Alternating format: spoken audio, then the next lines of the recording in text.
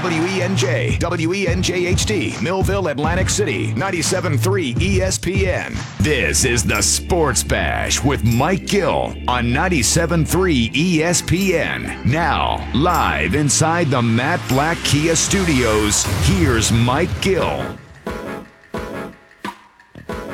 All right, hour two of the Sports Bash kicks off now. I'll talk a little Phillies, Scott Lauber in just a moment here. Phillies-Yankees tonight. Vince Velasquez gets the start. But a lot of regulars will not be in the lineup today. Do you like that? I mean, would you have liked to have seen these guys get hey, you haven't faced any live pitching in a while. How about getting a couple more extra at-bats before opening day on Friday? Yeah, I definitely prefer it, and it adds more of an excitement level when sitting down watching it. So, yeah, of course I would like to see them be out there, but I think there's enough still in the lineup where I'm going to be watching anyway. But like I said, I know I'm the outlier. I'm going to have a notebook. I'm going to be writing it down. I'm going to be writing down things I love, things I don't like, and I'm a weirdo when it comes to that kind of stuff. You should. I mean, I'm not saying that that's, out of line. But you don't think it is? I think the Phillies are missing an opportunity to get their guys some more live at-bats here. That's getting live at, okay, all the rest of the week in the inter squads and that kind of stuff, if you want to kind of, sit them out for some of those. You're going against another team. Take advantage of these three opportunities is what I'm saying. Do you think Joe Girardi had a conversation with these guys? Like, hey, Bryce, look, you okay with sitting down? How do you feel? Are you comfortable? I can't imagine him just going with it and not talking to them first. I don't know. I mean, Girardi seems like the kind of guy, too. He might have a conversation, but I think he might say, look, I'm not going to play you. I don't want you guys traveling. I don't want, take the risk. I get that part of it, too. You want them traveling. I guess so. Yeah, you have to look at it that way. It is interesting, though, because you do think that they're so limited in these live hitting situations. And you can try and mimic it all you want and have somebody else pitch to you that's on your team, but it's a totally different vibe from when you have another team out there. No doubt. I mean, you're getting the opportunity to face another team, and you're only getting three of them. You got one against the Nats, you got the Orioles, and then, of course, you got tonight against the Yankees. Everything after that, you're going back up against your own guys. So I get the travel part of it. They probably want it to be a little safe with Bryce Harper. Who else isn't playing? JT Realmuto, Andrew McCutchen, and Jay Bruce. So you got four guys there that are pretty important to your team, and you probably want to keep them as healthy as possible and not have to make that travel and go through all that stuff. That story with the Blue Jays, too, is kind of wild. Have you seen this? Yeah, I don't understand. I saw also something about maybe Pittsburgh being in play now. Yeah, apparently PNC Park is one of the spots that they are looking into kind of sharing with the Pirates. Wouldn't that make the scheduling so much harder to have to work around? And think about how they want to make things clean, right? So now you got to add another element of wiping down all of these places involved in the ballpark and all. It just seems like now you're adding such another layer. Well, it wasn't their problems. fault. It wasn't like the Blue Jays said, we don't want to play here. The government told them, hey, your country is not, you don't have this under control, so therefore we're not going to let teams fly here. Oh, I know that. I know the Canada part of things, but I'm saying, why are they going to Pittsburgh instead of Buffalo? They got to find a place to play. Well, why isn't apparently Buffalo in play? It was in play, or it is in play, but apparently the lights there aren't up to major league standards, and the clubhouses are a little small, plus the social distancing aspect. They got smaller clubhouses, so they thought that might not be a good idea. So, I mean, I think Buffalo might be like a fallback option, but they're trying to find a more major league-ready facility that they can play. I mean, I don't know the Buffalo Park all that well, but apparently the lights are not like MLB standards. I'm not against them trying to find other places. And you would think travel-wise, Pittsburgh compared to Buffalo, it would help out the rest of the teams that they're playing, right? So yep. I don't – it doesn't bother me that much. It's just interesting that now you have to add another element of the way that people have to clean up the facility. I'm sure MLB is not thrilled that they have to try to shoehorn them into a stadium and then potentially shoehorn their schedule around another team playing in that stadium. I mean, how many times – were the Blue Jays supposed to play in Toronto that Pittsburgh is also at home at the same time, so that they might have to play in the daytime in Pittsburgh. Like, that's even if they do end up playing in Pittsburgh. Now, I thought Dunedin, which is where they play their spring training games, was another option, but obviously Florida's got their own problems going on down there, and quite frankly, I don't think that the Dunedin Stadium's lights are up to Major League standard, and the same thing applies for the clubhouses down there. I mean, the Dunedin ballpark is a single-A facility. Yes, it's their spring training home, but keep in mind, it still is a single-A ballpark. I've been there before. Believe me, if you've been to Spectrum Field where the Phillies play, it ain't Dunedin. Oh, yeah, no, I know what you're saying. I think, though, when you look at all of this with Florida, this just kind of sparked a little, light bulb in my head here when you're just talking about the state of Florida and where they're at right now in terms of the coronavirus. What's going to happen to the Tampa Bay Rays? And when teams play the Tampa Bay Rays and you're flying into Florida and you're doing this in Florida and, you're in that area, it can really turn the wrong way real quick when you have to travel to a state like that. And same thing that's going on with other states, California, Texas. There's other ones, of course, too. But by the way, big news in California today. What happened? They have flipped their high school football season to the spring. They did? They have. Wow. I wonder if you'll see a snowball effect. I would imagine that once California says we're going to do it, I think other states, because California's got some pretty big-time football, and I would imagine that once a state like California decides to move their football, that most other states will probably change and do the same. Yeah, Texas is obviously one that supports high school time. football like it's college football, if not even NFL in some of their areas. So Florida, too. They might be next. Yeah, Florida, too. And this just came down today that the California, they're going to move all their football to the spring. And, I'm wondering how that's going to interfere with some of the recruiting for those guys, man. It's bonkers. Do you think you see college do that? Well, I'm wondering if California did it with the premise that college is going to end up doing it anyway, so we might as well just, do it. Either college is going to do it anyway or there's not even going to be a college season. Well, and keep in mind, Brodes, a lot of other states start their schooling in August. A lot of schools start in middle of August out west. We're very late here on the east where they start school typically after Labor Day because, a lot of the summer here and the kids are working and stuff. To have them go back to school in late to mid-August is kind of an inconvenience for people. But a lot of other states, they're already back into school by mid to late August. So they had to start making decisions. Now, Murphy came out today, and he essentially said that if you have a student and you have the option to not have them go to school if you can teach them from home. That's interesting. Although you would look at it the way that the parents have kind of acknowledged what's been going on to this point. That's not an easy thing to do, to stay home and teach these kids. I get that safety's in play, no doubt about it. You don't want to be sending them to a school with thousands of people that you don't know what they're doing all the time. But it's not easy for these parents to be home and to be teaching them and to do the work that they need to do. And now their jobs come into play. So that's going to be a tough decision for a lot of families to make. Do they send them to school where you don't really know what's happening with social distancing when these kids are at their own houses compared to keeping the kids at home and trying to get their work done that way? Yeah, I'm interested to see what the next domino, though, is on the decision for football. I think the next one will be most likely. I don't think they'll push it back again. I think the next thing would be a flip of the season. Now, was it only football? Or was it fall sports to spring? I do not know that. Okay. I would have to look into that. I do know that it's definitely football. I don't know if they just flipped the sport itself into spring and left the rest of the fall sports there.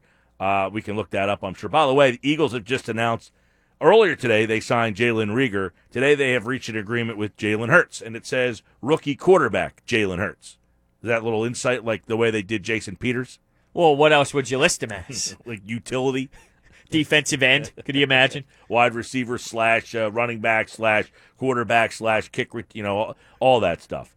All right, so I think we're going to do Lauber at the back end of the hour here. He's got some, they're going to, they're in New York tonight. I don't know if the media is allowed to travel to the games either. I would think. I mean, we don't know what's going on because there's so many empty spots in the ballpark considering no one's there that maybe there is an opportunity for away teams' media to go to the game. But you could also see a scenario where they want to try and limit as many people as possible and they go, hey, look, no road media. Sorry, just not right now. Yeah. All right, so here's the quick story on. All right, so California is the third state to move high school football to 2021. The CIF made the announcement today. As the day progresses, each of the state's 10 sections will make their own announcements about their specific sports seasons. The CIF news release states that it anticipates that most section start dates will commence in December 2020 or January 2021. Under the new sports schedule, section playoffs would end April 10th with state championships April 17th. It doesn't say anything about other sports, just football. Well, I think when we were talking about New Jersey the other week, there was the whole conversation about how women's tennis and men's tennis are on two different sides of the fall and the spring, so that would have to come into play. There's only a certain amount of courts that these students can play on, so I don't know if you have the ability to move all of the sports over to the spring. Now, this has that some of the sports like volleyball that are fall sports, water polo, cross country, football, that they're all moving to the right. It appears that they're all moving to the spring, but the spring sports are not flipping to the fall. So in other words, if you play football and baseball, you're going to have to decide which one you want to play. I mean, I know that would upset some people going, how can you put a student in that situation? Hold on, wait a second. So they're pushing it back so that you could play both football. So essentially they're doing what Tom Williams suggested, right? Yeah. Is that accurate? Right. The idea is that they're moving back some of the spring sports to accommodate some of the fall sports becoming winter sports, basically. So, right, that's something that Tom Williams suggested that we talked about with McGarry about a week ago, was to start, just have no sports in 2020 and start the winter season at December 26th, play like a condensed basketball season, then play a spring football season in the middle, and then play a condensed spring football season, and then play a spring season after this condensed spring football season. So, like, for example, on this schedule, the way it would work is that football would probably begin in January and end in March. Same thing with volleyball. But the problem is if you're an athlete who plays basketball and football, now you can't do both.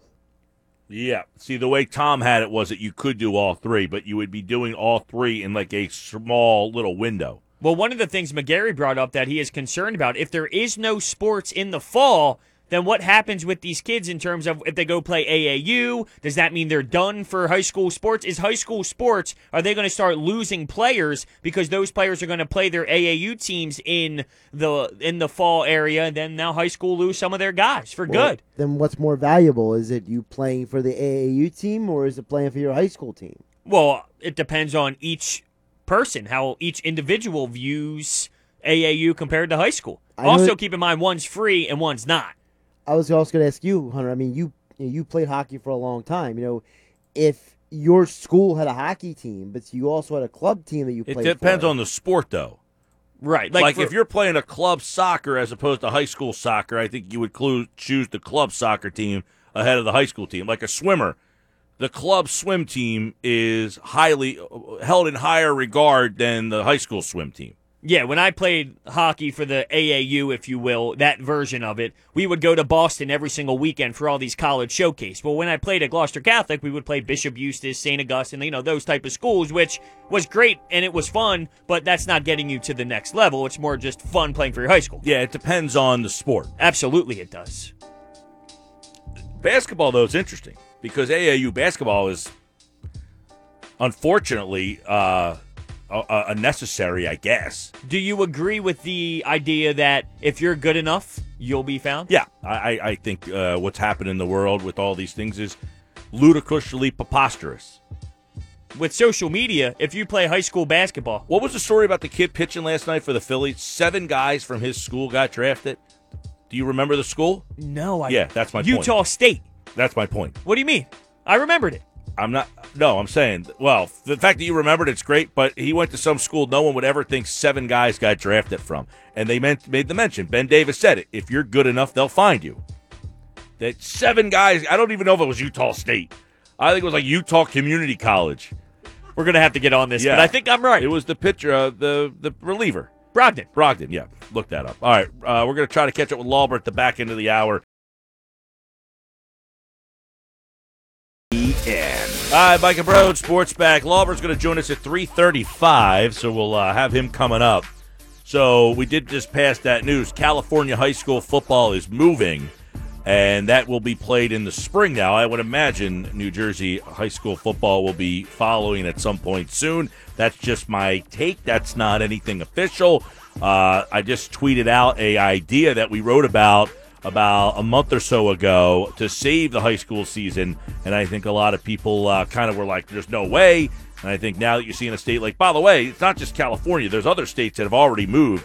New Mexico, Virginia, who has pretty good high school football as well. They have moved their high school football. So I think you're going to see a fall season like no other. By the way, we told you earlier, Jalen Reagor has signed, so has Jalen Hurts. So the Eagles are starting to get their draft pick signed. This whole thing with football and camp, I mean, some teams were supposed to start getting into camp today. Like reporting, not like practicing and stuff, but getting there, getting their physicals done. Here's the news from Ann Rappaport, by the way. The Eagles and second-round quarterback Jalen Hurts agreed to a 4-year, $6 million deal. It includes $1.9 million signing bonus. Interesting to note, he gets a workout bonus in year 3 and year 4, similar to Drew Lock, who was picked 11 spots before him, a quarterback premium. Interesting. Howie must be working some of his magic there. Well, I know people are going to look at that because year 3 and year 4, that's the year that the Eagles can get out of the Wentz deal, is that third year, 2022. For some reason, my gut tells me, though, that I understand why you would put 2 and 2 together there, and it does seem like that's important, but I don't know if deep down they question Carson Wentz's ability, or else they wouldn't have signed him to that type of deal, right? You would think. I mean, you would think.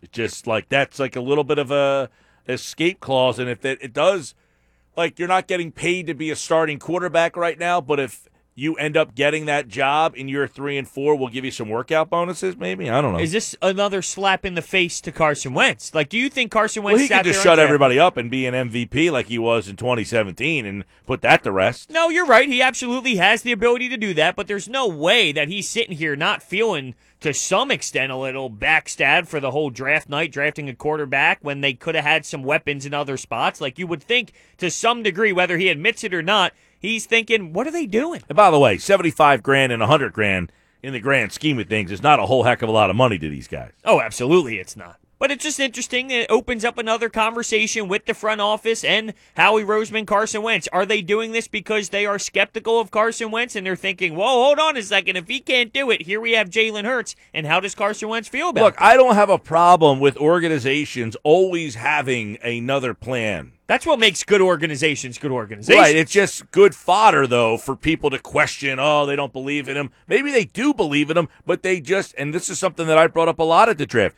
they believe in Carson Wentz. It's easy to say, well, maybe they don't believe in him. Maybe they do believe in him. They just believe in having a backup quarterback more.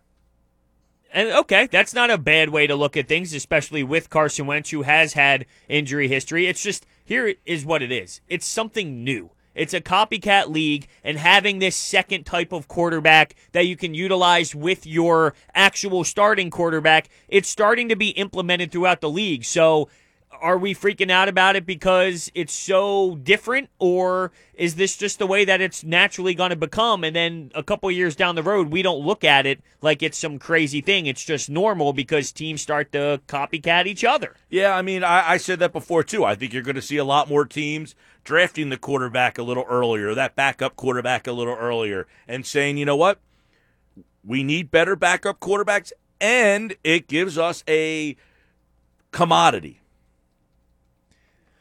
There's a little bit inside of me, though, that to some degree seems like there's a little bit of disrespect towards Carson Wentz. Just a little bit inside of me that feels he's getting a bit disrespected by it. Like, again, and I could say that's certainly a way that you could look at it is, well, what do you got Carson Wentz. You draft a guy in the second round, you give him quarterback workout bonuses. What's that? Do you not believe in your guy? Or it's, no, we just value that position. I know the Eagles do value the position based off of if you look at the Eagles organization and backup quarterbacks throughout how many years that they have had big moments, right? They have had big games and they've done enough. Now the question comes in, okay, you might be questioning Carson Wentz a little, you might not. It could just be you value the backup. Do you trust that Jalen Hurts can be that backup is now another element. See, I think the Eagles value and trust Wentz, but they also have in the back of their mind he's been hurt a lot. Oh, well, no doubt, and I think it would be silly to not have that into the equation, but who's right, to which say is totally fair. Absolutely. Who's to say that Jalen Hurts can just walk in? Like, there's like this narrative from some people who support the Jalen Hurts pick. You're not one of them, but there are some people who love the Jalen Hurts pick so much. I'm one of them. No, you're not one that feels this way, though. Do you feel that Jalen Hurts can walk in if Carson Wentz goes down tomorrow and win football games consistently? Oh, I don't see why not. I mean, okay, so maybe you do feel that way. I didn't know you felt that strongly about him. Put it this way. Did people in Dallas think that when Romo got hurt, that Dak Prescott was going to walk in there and save their season? No, but I think that you're talking about the outlier compared to what the standard is. Although, this could be one of those. But here's my point. I look at Hurts as a guy comparable to what Prescott was. Just a guy who won. He's a winner. You weren't wowed by his throw. You weren't wowed by his arm. You weren't wowed by his physical traits. You were wowed by Dak Prescott's intangibles, that he just refused to lose. He was a leader. That's kind of what Hurts is. There's nothing about him that you're like his arm strength or his accuracy or anything like that wows you. It's just the guy always wins. Well, I've seen a lot of people who always wins in college not really work out in the NFL, more so than it does when you talk about players who don't have the talent like you mentioned. I think you're talking about, yes, I agree with that. I'm not saying you're wrong about that, but I think you're talking about guys who get drafted higher, though. Like the Johnny Manziels of the world? Correct. Manziel, Prescott was what, a fourth-round pick? Hurts was a second-round pick, which is a high-value pick, but still, he might be looking at himself and saying, I'm better than whatever quarterbacks were drafted in the first round ahead of him. There were 4 guys that were picked ahead of him, right?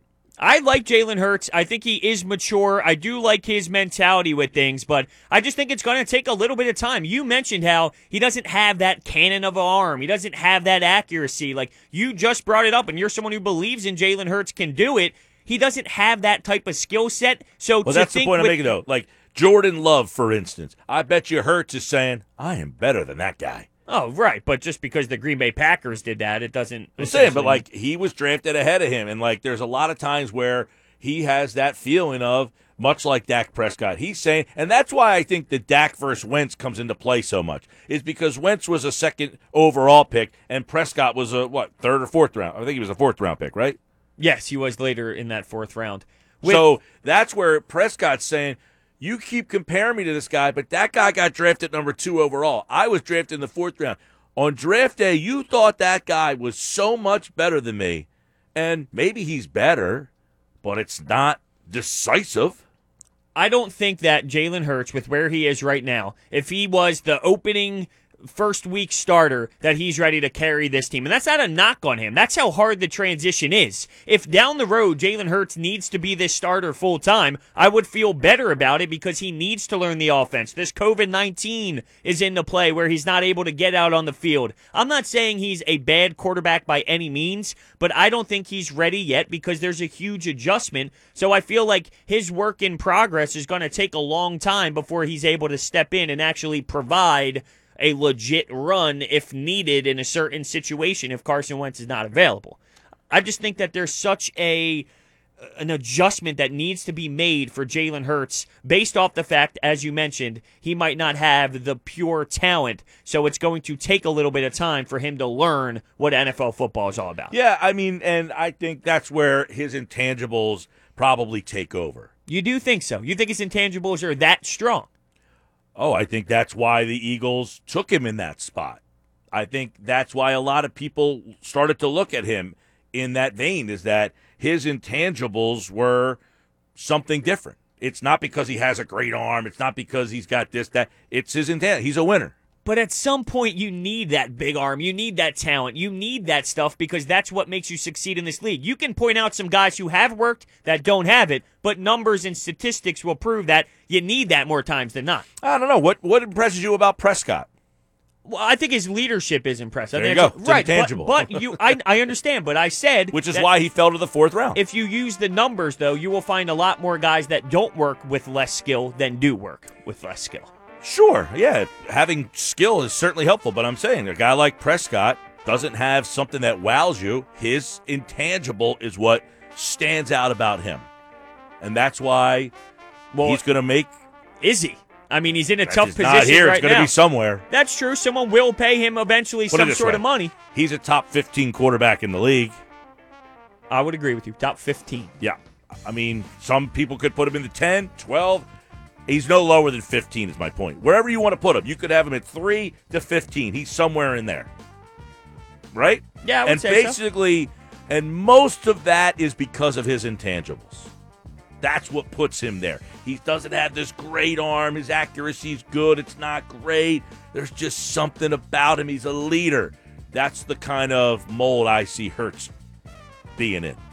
He might not be at that Dak Prescott level or right off the bat, but Prescott walked right in and won, 13 games as a rookie? I think there's just more of some growing pains with Jalen Hurts. And COVID-19 is a big By the way, role Hurts was in a that. better college quarterback than Prescott. I know, was. but it's hard for me to ever really I know that's all you can base it off of, but there's been miserable failures at college. He's more and advanced coming into the league than Dak was, put it that way. I've seen a lot of advanced college players, though, not work out. Yeah, but you're comparing, like, pocket passing guys with big arms compared to guys who are more known for their intangibles. You're looking at the guy who comes in, Jordan Love. He comes in, he's drafted in the first round, not because of his intangibles, because he's got this cannon for an arm. And that's all he's getting drafted ahead of Dak Prescott, or ahead of Hurts for. Hurts is a way more successful quarterback, but he doesn't have the arm that guy has, and the team says, I'll take that guy's arm over his leadership. Well, and that's why that guy's going to fail. Well, no, I disagree with that's not why he's going to fail. I think there's plenty of guys that have big arms that work when they do draft just for skill as well. Jeff George? Into South Jersey's #1 sports radio talk show, The Sports Bash, with Mike Gill on 97.3 ESPN FM. Football at 4 with Jeff Mosher coming up today. We'll talk some more NFL. The Eagles have signed all their rookies now. They are going to be ready for camp whenever that is. We'll do that during today's Football at 4. Phillies summer camp, the final exhibition game tonight. What have we learned over the weekend? What can we learn tonight before their opener on Friday? Scott Lauber joins us as the Phillies get ready to take on the Yankees. It's the last warm-up for them. It's Vince Velasquez going for the Phils. Scott, welcome back. How are you, pal? Hey, how are you? All is well. And let's start with the weekend that we saw Nola and Wheeler and, the Phillies get a couple of games against somebody else. Did you, Scott, being around this team in summer camp and now seeing them in the 2 live games, did we learn anything about, the team, the roster, the rotation, the lineup? What did you take from those couple of games? It's hard to take a whole lot. It's like we talk about in spring training. It's a build-up to a season. This just happens to be a shorter build-up. And, I think it was nice to see them play against a different colored uniform for a change after a week and a half of intra-squads where it was Phillies against Phillies and all of that. I think what we learned was Aaron Nola is ready for the start of the season. I mean, if you would, rewound to about 10 days ago or even 2 weeks ago when he was a few days possibility he would need more time. I think what you saw against the Nationals was that Nola's ready, and we faced a lineup of guys that were, most of the Nats regulars were there. To the extent that they're ready for the season because their camp has been disrupted like so many others by COVID and everything else. But Nola looked good. He certainly looks like he's ready for next Friday. I take that as a good sign. I take as a good sign that, and again, find the nearest piece of wood to knock on. But, the Phillies look like their roster's coming together a little bit, whereas some other teams are still dealing with some absences and some delays. You've got Kingery back playing second base, and as I said, Nola's back, and if they can stay clear of injury and illness, they look like maybe they're getting over some of their problems right as the season's about to begin. Yeah, and I know, I guess the one question that will be left will be what happens with, I guess, Wheeler, who he was a little erratic last night. I wouldn't say he was his sharpest, and I even think Girardi kind of, made mention of, like, hey, I'll remember his last start that he had over this one. But I guess that is going to be a big question mark about what this rotation will look like, is whether he will be available this weekend. Yeah, so in full disclosure, I didn't see him pitch last night. I wasn't there, but I did see Girardi's comments. I did see some highlights. And again, the fact that he ran some deep counts, right? He ran some 3-ball counts and probably didn't go as deep in the game as maybe he'd wanted to or whatnot. I think, again, I don't make that big a deal of that, because I think what you're going to see early in the season, both pitching and hitting, is you're going to see some rust. You're going to see some stuff that doesn't really look as sharp as the first week of the season tends to look. You're going to see what looks more like maybe the second half of spring training, I think, on some guys' parts. And, I don't care how much you've thrown during the quarantine or how many pitches you got up to. It's got to be different to face hitters for the first time, really big league hitters, a major league lineup for the first time. And that was really the first time, other than an intra-squad, that Wheeler had done that last night. So, I'm not that concerned about it. But as you say, I mean, he's got, obviously, his wife is due this week, I believe, or end of the week. So that may put his first start into a bit of flux. And I think that's maybe why you're seeing Vince Velasquez pitch tonight as opposed to Jake Arrieta. I also think if they can squeeze in a Wheeler start against the Marlins in the second game, maybe they want Arrieta against the Yankees, because they know they probably won't get Wheeler against the Yankees next week. So, there might be multiple factors in there, but and then we'll have to see how many starts Wheeler misses, whether it's one start, 2 starts. There's probably going to be a bit of isolation that goes on after the birth of his baby and whatnot before he can rejoin the team. So, last I heard, they weren't expecting it to be a really lengthy absence, but we'll sort of have to see what the protocols state for him in terms of his getting back. The bullpen is definitely a question mark with this team, and Connor Brogdon came into yesterday's game and was pretty impressive. Do you think that he has potential to make some noise? I do. I think Connor Brogdon, I think Damon Jones, I think these are, guys who've been in the minor leagues. Had the season started, they would have been in AAA, and I think we might have seen them at some point during the year. And I wrote a story over the late in the week about, the Phillies and their proximity to the luxury tax. And we were talking all about the luxury tax in January and February and early March before before everything stopped. And one of the things I think that you're seeing in the release of Francisco Liriano, and they have a decision now to make about Anthony Swarzak, these are veteran pitchers that they brought in here on minor league deals. They probably felt when they did that they would only be able to keep 1 or 2 of them from a roster standpoint. Well, now they can probably only keep 1 or 2 of them, not only from a roster standpoint, but also from a luxury tax standpoint. They're probably going to end up going over anyway, but do you want to go over with a for a veteran reliever who's going to add depth, or do you want to take a shot at a kid like Connor Brogdon or a kid like Damon Jones, who are going to come up, not going to make, they're going to make basically the minimum for the luxury tax purposes, and they can, if you trust that they can pitch, and the fact that they're in camp means the Phillies believe that they can contribute at some point this season. I think you're going to see those guys, and I think you're probably going to see them sooner than later. Maybe you'll even see one of them on opening day with the expanded roster and the expanded bullpen. But, certainly Brogdon has looked good. Jones is a lefty, tall lefty, who Tommy Hunter last year came back from a rehab assignment and said he saw Damon Jones throw in the bullpen and he thought of Andrew Miller. So, from a physicality standpoint. So, that's a pretty lofty comparison. So I think those are 2 names that you might as well circle, because you're going to see them probably at some point, and maybe at some point soon. Now, how surprised? I mean, because when I saw Liriano didn't make it when he got released, I was pretty shocked, to be honest with you. I mean, was that something that you saw coming yourself?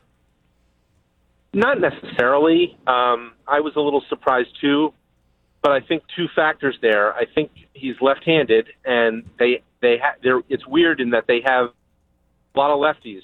Whether it's Jose Alvarez or Adam Morgan. They've got Damon Jones who could factor in.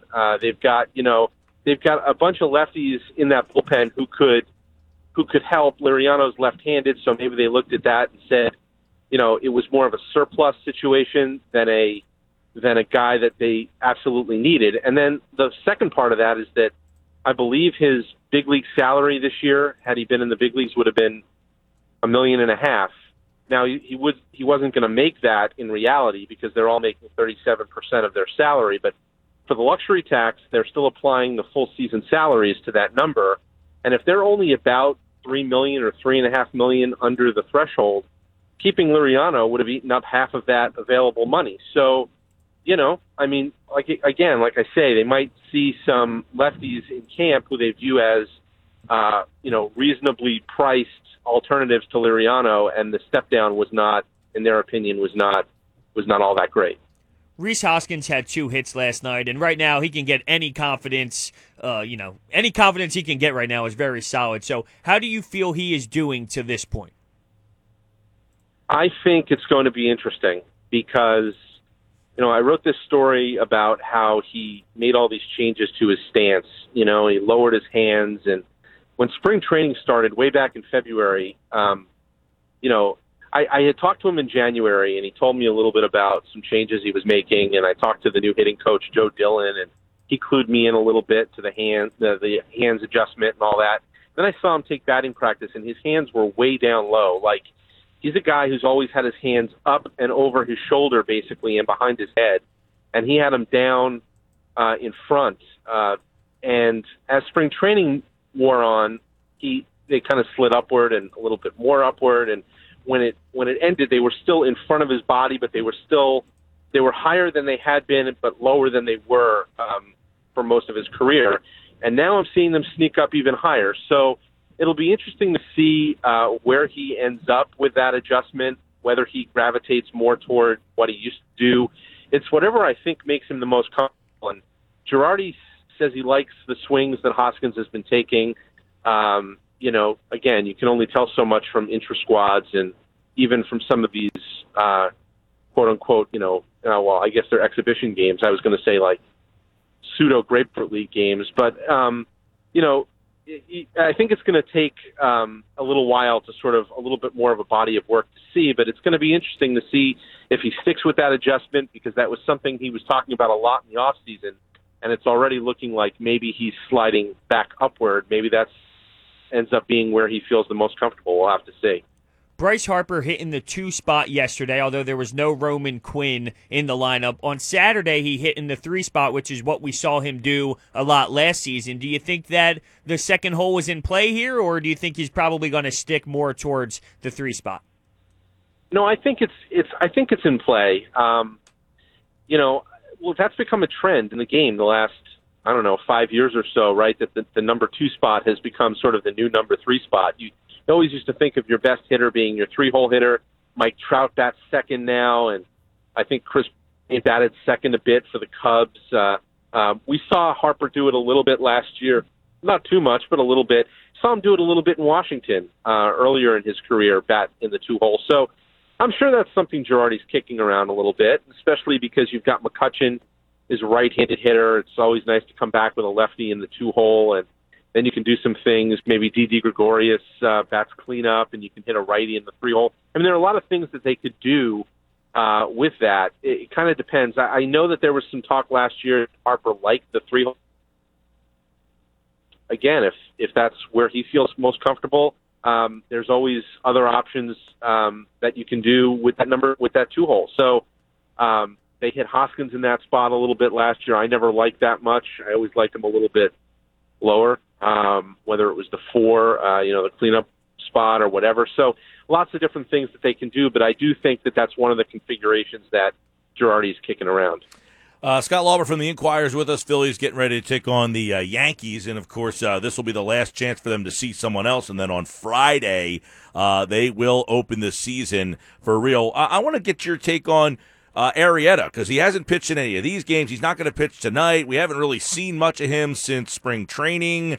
I remember talking to you back in March or February. It might have been right when they were getting ready, Scott, and you had given us some background on when Arrieta has been healthy, he's pitched pretty well. It just he hasn't been healthy enough to get your bang for your buck. Is he healthy, and is he pitching the way he has pitched when he has been healthy in Philly? I've seen him twice now in intra-squads, and he's pitched pretty well both times. The first time he pitched really well, got a lot of ground balls, a lot of early contact, which is what you want from him. You want him to get outs early in the count. I don't really care about strikeouts with him. You want him to sink the ball and get balls on the ground, and he did a lot of that in his first start. He did a lot of that in the second one as well. I think he threw 4 innings. I think it was Thursday. I think he gave up a run, and it was in the last inning he pitched. But really, he was in control the whole time. And, the necessary caveats apply, right? It's an inter-squad game, and you really don't know what you're looking at. And, we've seen Arrieta look great in spring trainings before, and then things go sideways. But it is interesting when you look at the last 2 years and you look at when he's pitched well, and he has had stretches where he's pitched well. It's usually been when he's been healthy. I mean, the first half of 2018, he pitched very well, and then he hurt his knee, and it really, the last 6 or 8 weeks of the season were basically a disaster for him. Last year, he pitched pretty well for the first quarter of the season, and then, the bone spur came up, and it was a struggle for him to get through, 3 innings, 4 innings. He wasn't able to throw certain pitches. And again, that's when he had to shut it down because he wasn't pitching very well. So if he's healthy, and maybe this is, in a weird way, maybe a 60-game season is good for him, because maybe, if he goes into the season healthy and he looks healthy, maybe he could sustain that for 9 weeks and put something together, because I still believe that Jake Arrieta is the key to the whole thing for them as far as their rotation goes. You know that Nola is going to give you, a good start most of the time. You know that Wheeler is going to give you a good start most of the time. Arrieta as a 3 is kind of a wild card. So if he's a representative average starter in the league, that's a pretty good number 3 starter. If he's below average, then you've got problems. All right, well, of course, everybody be keeping an eye on them. The Phillies will be back Friday. They got their final exhibition tonight. Scott Lauber covering the Phils, of course, from the Inquirer, and he joined us, like all guests, on the Boardwalk Honda Hotline. Thanks, Scott. Thanks for having me. As always, great stuff from Scott. As we know, the one other thing with Arrieta, as he mentioned way back when, is when he's healthy, he's pitched pretty well. He seems healthy. If he is bumped back to the 4 spot, does that make you feel any better? Well, it depends on who jumps into that 3 spot. Well, it looks like it would be Velasquez. Right. Now, does that make me feel comfortable? Probably not. It just depends on if he jumps out this year and that cutter really is that much of a game changer, then maybe. But, if he's going to be number 3, then it just tells me that we have a bad 3, 4, and 5. Right? Isn't that kind of what it's telling you? I think Arrieta has been a disappointment, but I agree with Scott that when he's been healthy, he's had stretches where he has pitched very well. And I think a lot of his rocky roads have been because he's been trying to pitch through. Now, he's just an oddball. No doubt about it. So people, I think, that doesn't help when you're trying to evaluate him. Right. They associate how much of a jerk he can be to his play. But he did mention something that stood out to me, and this is now the second person we had on. We had on Bob from Crossing Broad, and now Scott Lauber. Rhys Hoskins' plate, his approach to the plate right now with this new mechanics he has. People are not intrigued by it. It looks like they said last night during the broadcast that he had changed it and then he went back, like he kind of scrapped it almost seems like. How about even Bryce Harper, though? There was the one when he struck out and he switched his stance in the middle of the at-bat. He had a wider base. He does that sometimes. Or even last year, remember he had the funky toe thing and then he stopped doing the funky toe thing? Bryce, I can live with him changing stuff around because I feel confident in him knowing what he's doing. Rhys Hoskins, on the other hand, I don't think he knows what he's doing right now.